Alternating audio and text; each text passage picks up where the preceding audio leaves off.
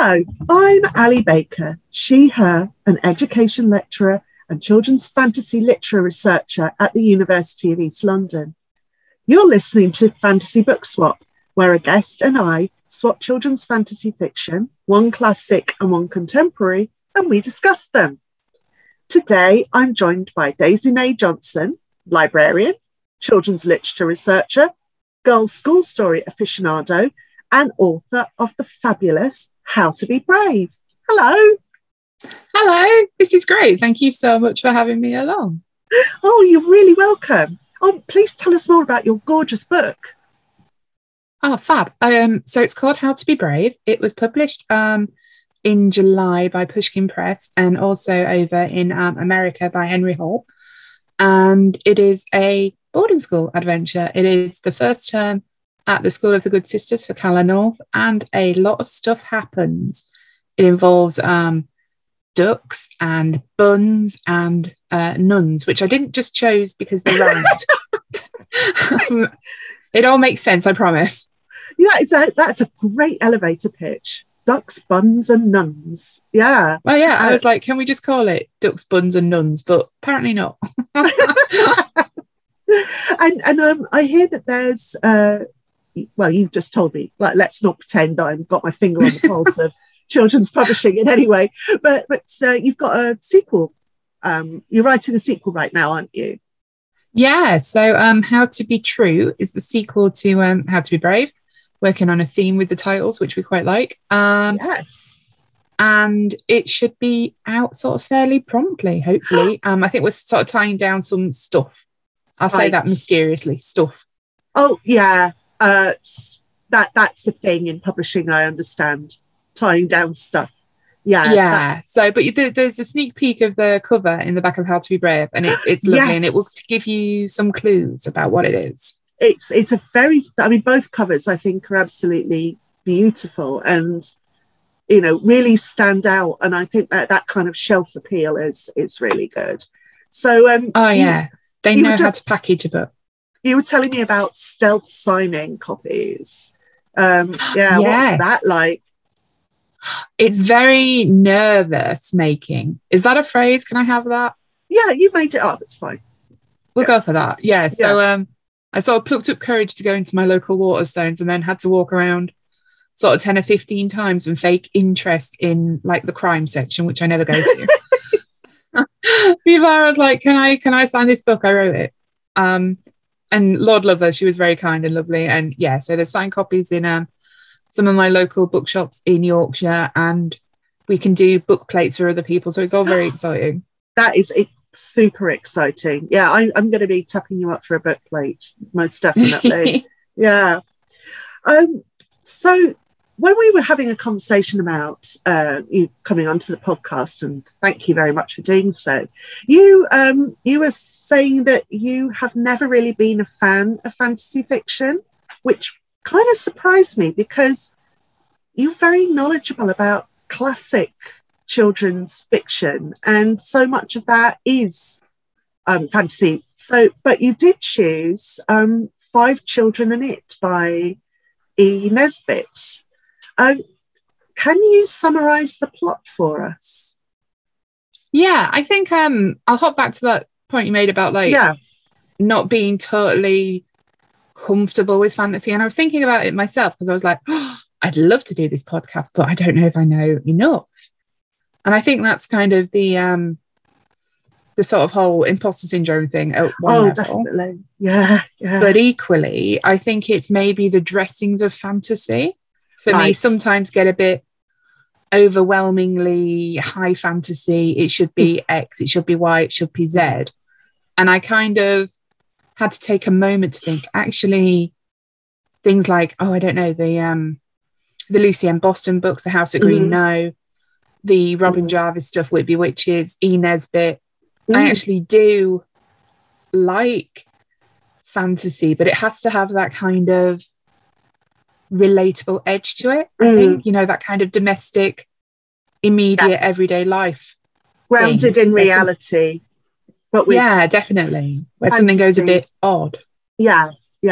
So, I mean, Tom's Midnight Garden, for example, is not often thought of as fantasy, but it is fantasy, I would argue.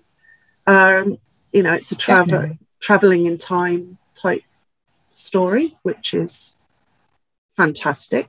So, I think it's sometimes the labeling of things, especially in children's, gets maybe a bit complicated somehow. Oh, yeah, I agree with that. And I think, you know, I when I was carrying out my own research, there was a boy who came along to my children's literature research group, which was about fantasy fiction, who then told me he didn't like fantasy fiction. So I found that a bit odd. I mean, why are you coming along to this? Oh, I expect your mum told you to. But I think what he was meaning was he's not, and he did really enjoy all of the books. But I think it is this idea of like fantasy is about, you know, it's always a different world. It's always there's a dragon, or, you know, it's very medieval, cod medieval. But that's not really what fantasy is about. It's, you know, for me, it is about something a little bit odd happening, or something breaking through from somewhere else, and odd stuff happening. And that's sort of the kind of fantasy I enjoy as well. Can you remember the first time you read Five Children in It? Do you know what? I don't think I can, because, again, I was thinking about this as part of like your whole come on and do this podcast thing. Certain authors for me are very embedded, like in childhood, and I can't quite figure out a point where they started or a point where they ended. You know, like there are certain authors that you think, right, I've just read them almost forever. So Brent Dyer is one of them. Yes. I don't remember the first book by her by any means, but it's just kind of always been present. And I think E. Nesbit is another one. She's just kind of always been culturally embedded, like in my reading. You know, she's always been there. And I kind of went for the Five Children in It in sort of tribute to that, in a way, because she's so prolific and she's so good in a lot of the stuff she does. She doesn't date like remotely, which is kind of interesting stylistically. Thematically, she's got a lot of issues that do date, and sort of topic wise they do date, but her writing style is so fresh and so innovative. I find that really interesting. And I think she was hugely influential on a lot of other authors, particularly the kind of the mixture of the comic with the fantastic. It was hugely influential. That kind of unformalizing almost. Yes. Informalizing, making it more informal. Yeah. It sounds like it's a very chatty style of writing to begin with, which I find really enjoyable. And it's very kind of breezy and effortless. But at this quite colloquial in many ways, you know, for children of that time. But also the way that I suppose it's one of those books that her readers at the time would have thought, oh, this could happen to me. This could be me. I could, you know, go into... There's a real strong sense of like intimacy to it. Yes. This is like, you know, your living room, your sort of kitchen. And and she's very good at the getting rid of the parents thing as well, in a way that's quite slightly worrying but still quite comfortable. You know, I just kind of love the casual nature of it. They just go, let's do the story. Dad's got to go away for business. We won't really go into too much detail about why he's gone away for business. And yeah, Mum's got to go and see a sick auntie. It's fine. Leave the children at home. Yeah, off we go. Yeah, obviously they've got servants looking after them and so on. But yeah, it's very casual. Yeah. Yeah. I quite liked the bit where she's with the servants. I'd forgotten the bit where she goes, and the kids just do a magic spell, so the servants won't notice anything. Yeah. Let's keep going. Yeah. That's got rid of that. Yeah, it's brilliant. It's so blasé. I just really enjoyed it. Yeah. So shall we summarise the plot for people who haven't read Five Children and It? Yes. Can you summarise it for us? Yeah. So 5 children go away. Parents depart various mysterious errands and things. And they discover like a sand fairy, which is basically a thing that lives in a sand pit near them. And it's a Samiad, which is spelt in an incredibly complicated manner, but pronounced in that way. And they have magical wish-granting abilities, and the children are children, so it goes as well as it might go initially until they figure out what to do and how to do it. Yeah, I really love that. The way that the kind of quite normal childlike wishes are carried to their logical end. So the first wish is to become as beautiful as the day. And because they're quite ordinary looking children, they become as beautiful as the day, and then nobody recognises them. So they have to, the baby's scared of them. The maid doesn't recognise them when they knock on the door, and they can't get into their own house. So they just have to go and hang out until the spell wears off at sundown, which, because it's summer, the sundown would probably be quite late. So yeah, it's a fair effort, isn't it? And then there's the one where they have to what is it, the castle bit, where they imagine themselves into a besieged castle, but they don't imagine the food. So they have to sort of guess and approximate where the food is in real life and kind of eat air for a bit. And it's so traumatic to like these kids. It's just it's kind of like a really honest frankness about it. Like, if you wish this will be great, but there will be pitfalls. And also they're still children, so they're being besieged, and there's people trying to climb up the ramparts and so on, but they're children, and so they don't really know what they're doing. They don't. It's brilliant.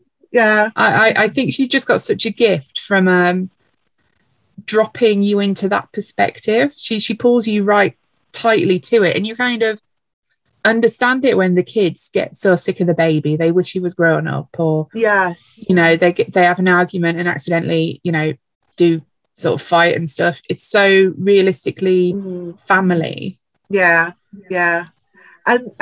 when they wish that, they feel like the baby is being dumped on them all the time, so they wish that other people wanted to spend time with the baby, but that means that everybody wants to take the baby.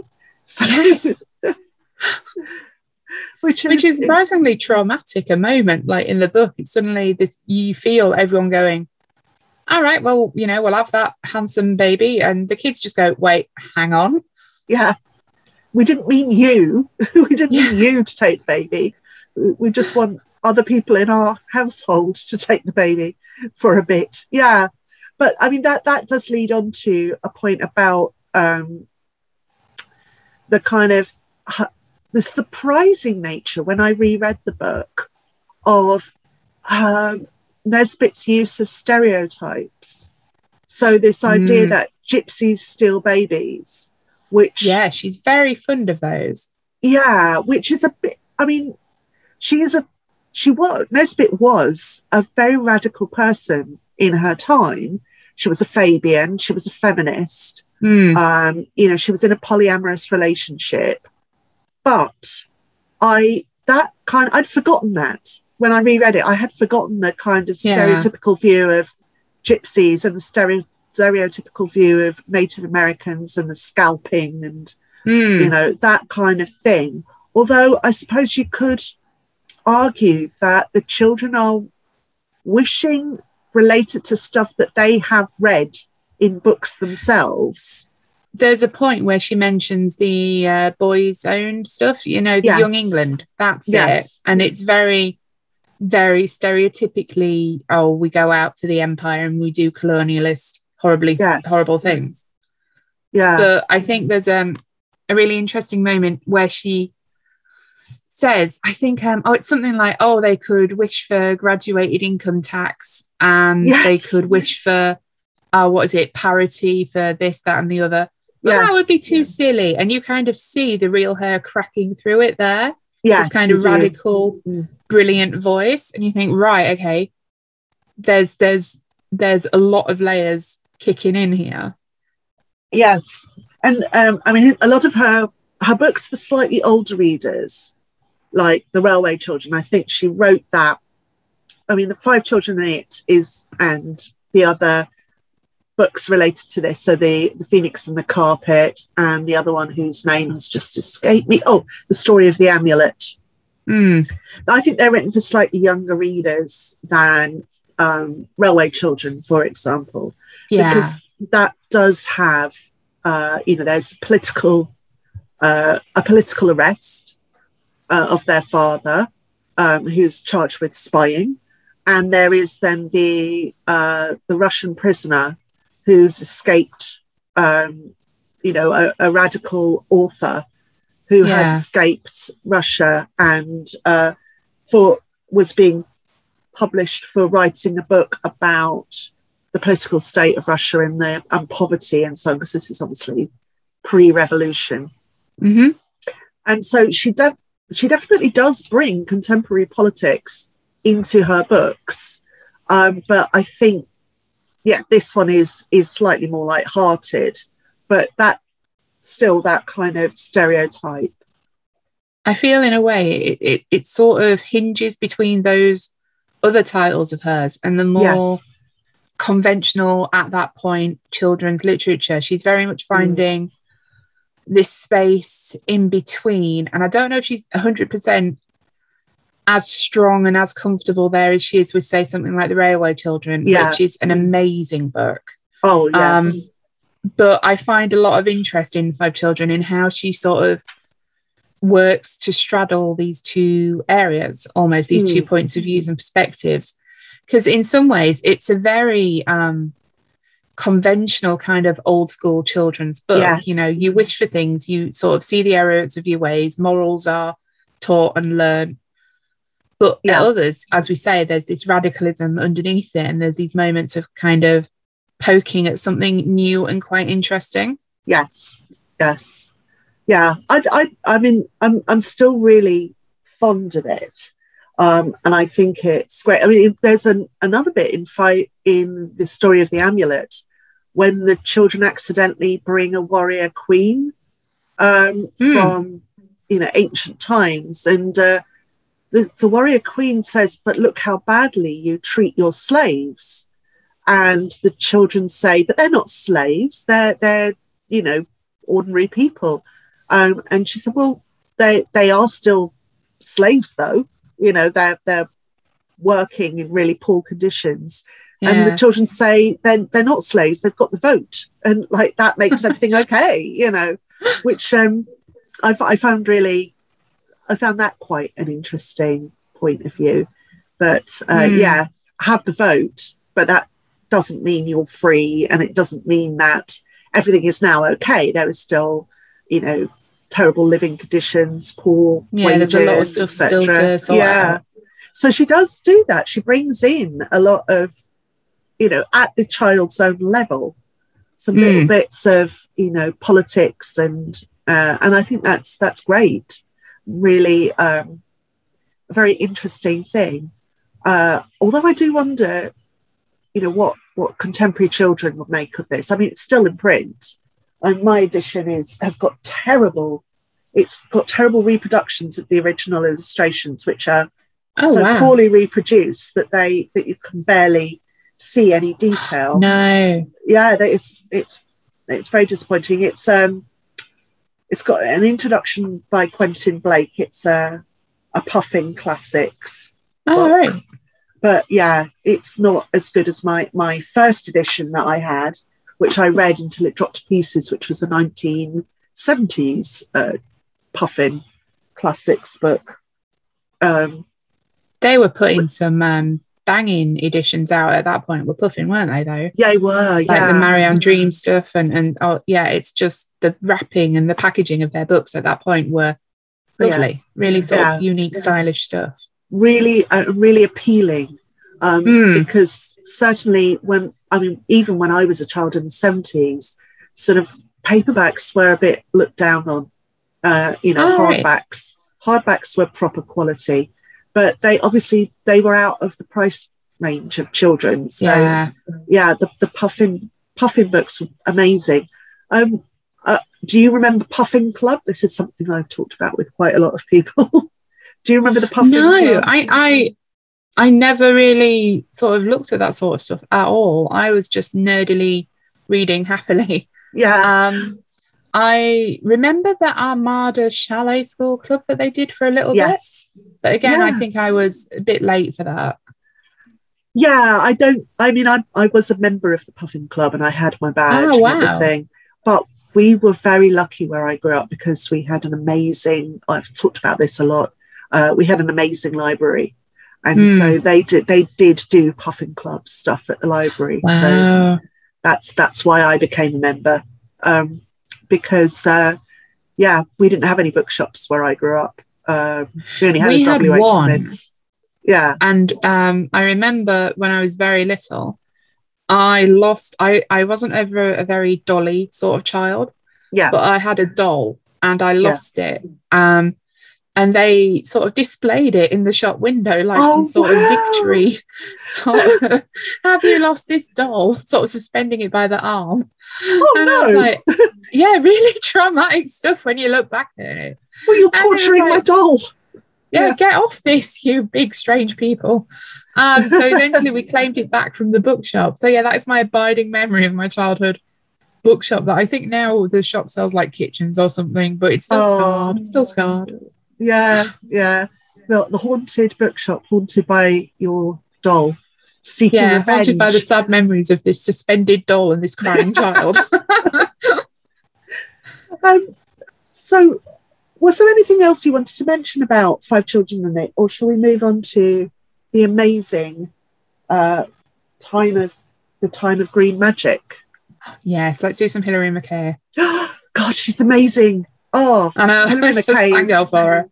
Oh, I'm such a fan. I think she is an absolutely wonderful, wonderful author. So I'll read the blurb of A Time of Green Magic. So ivy covered the house right up to the top. Louis pushed his hand deep in the leaves to feel the warm brick underneath. Beside the front door was a lantern straight out of Narnia, wrought from iron and glass panels.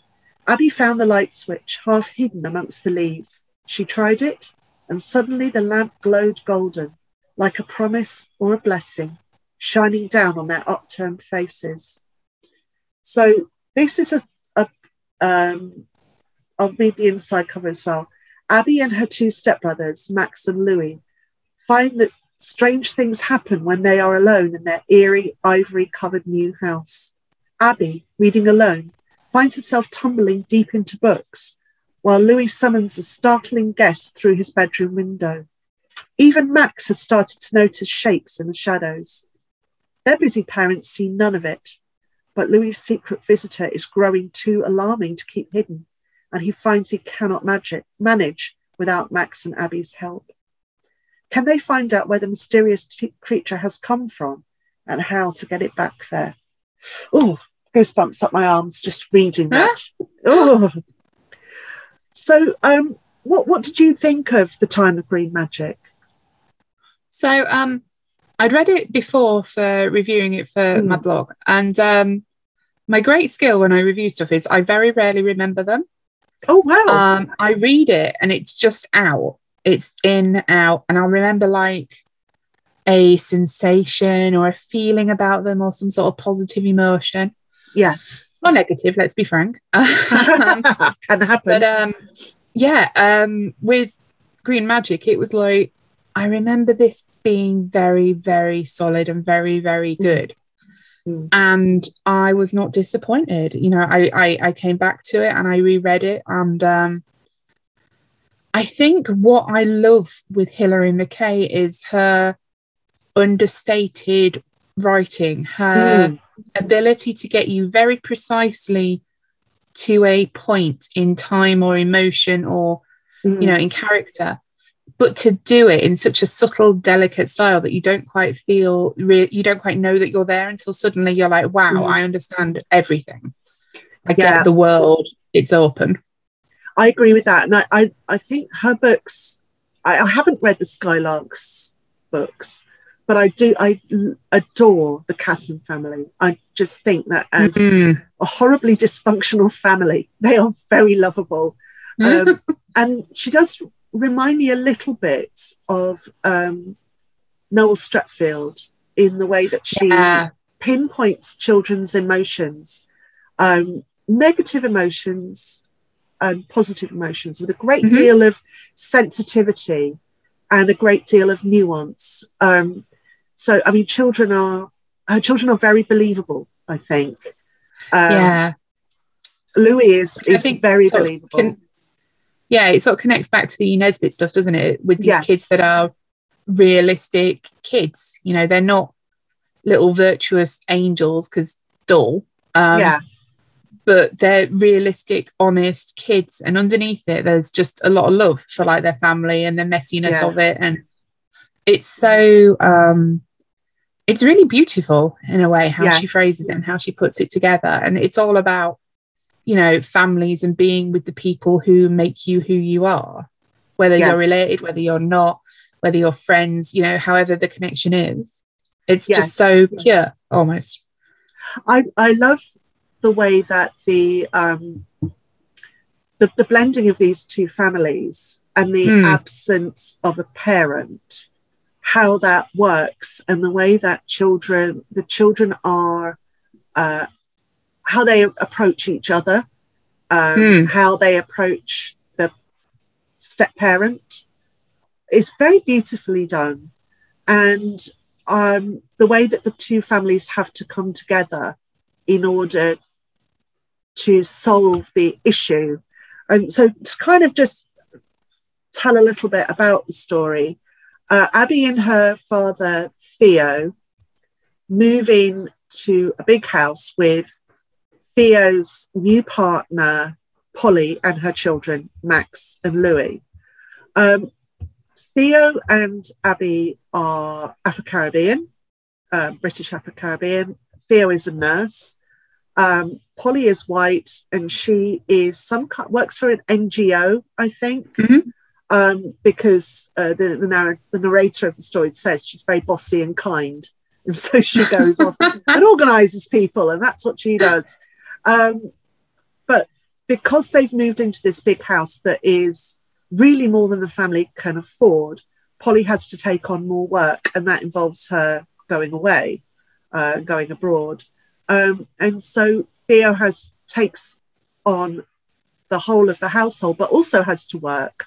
So he is absent a lot of the time. They have a babysitter for Louis, although Abby and Max resent this babysitter being around a lot of the time.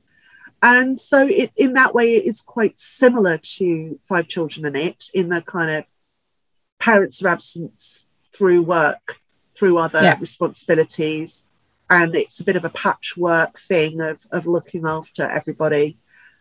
And this house they all fall in love with it. And although they do say right from the beginning, it's very eerie, but there is something about this house and the heightened emotions of everybody that brings some slightly dangerous things in, slightly supernatural occurrences in. And it's beautifully done, because we don't, for example, the being that Louis calls in, he wants an owl, which he calls a nowl, which is wonderful. But then he also wants a cat. And so he gets a cat. And to begin with, the cat is cute and cuddly and reassuring. But it turns out to not be a cat, a domestic cat. It is very much not a domestic cat. And Louis gets scared. It actually starts hurting him. This thing that he's really wanted and wished for becomes dangerous. And Abby, the books that Abby's reading when she's kind of tumbling into the books are not like, you know, fun books. It's things like the Kon-Tiki expedition or you know, books of exploration where she gets trapped in a snowstorm and, you know, those sorts of things. So yeah, that's the sort of, again, the danger. And something I loved about it is that Hilary Mackay is very precise in her use of language. So it is not a time of green magic, it is the time of green magic. It is about that specific time of the green magic. So we don't get a feeling in the end that the magic could come back, do we? It feels like a done story. Yeah, it's kind of this sort of packaged moment almost. Yes. Well, no, maybe packaged isn't right. Maybe it's more of a magic with this definite end, this definite point of beginning, and it's Louis who calls it, but it's the family together ultimately who end it and solve it.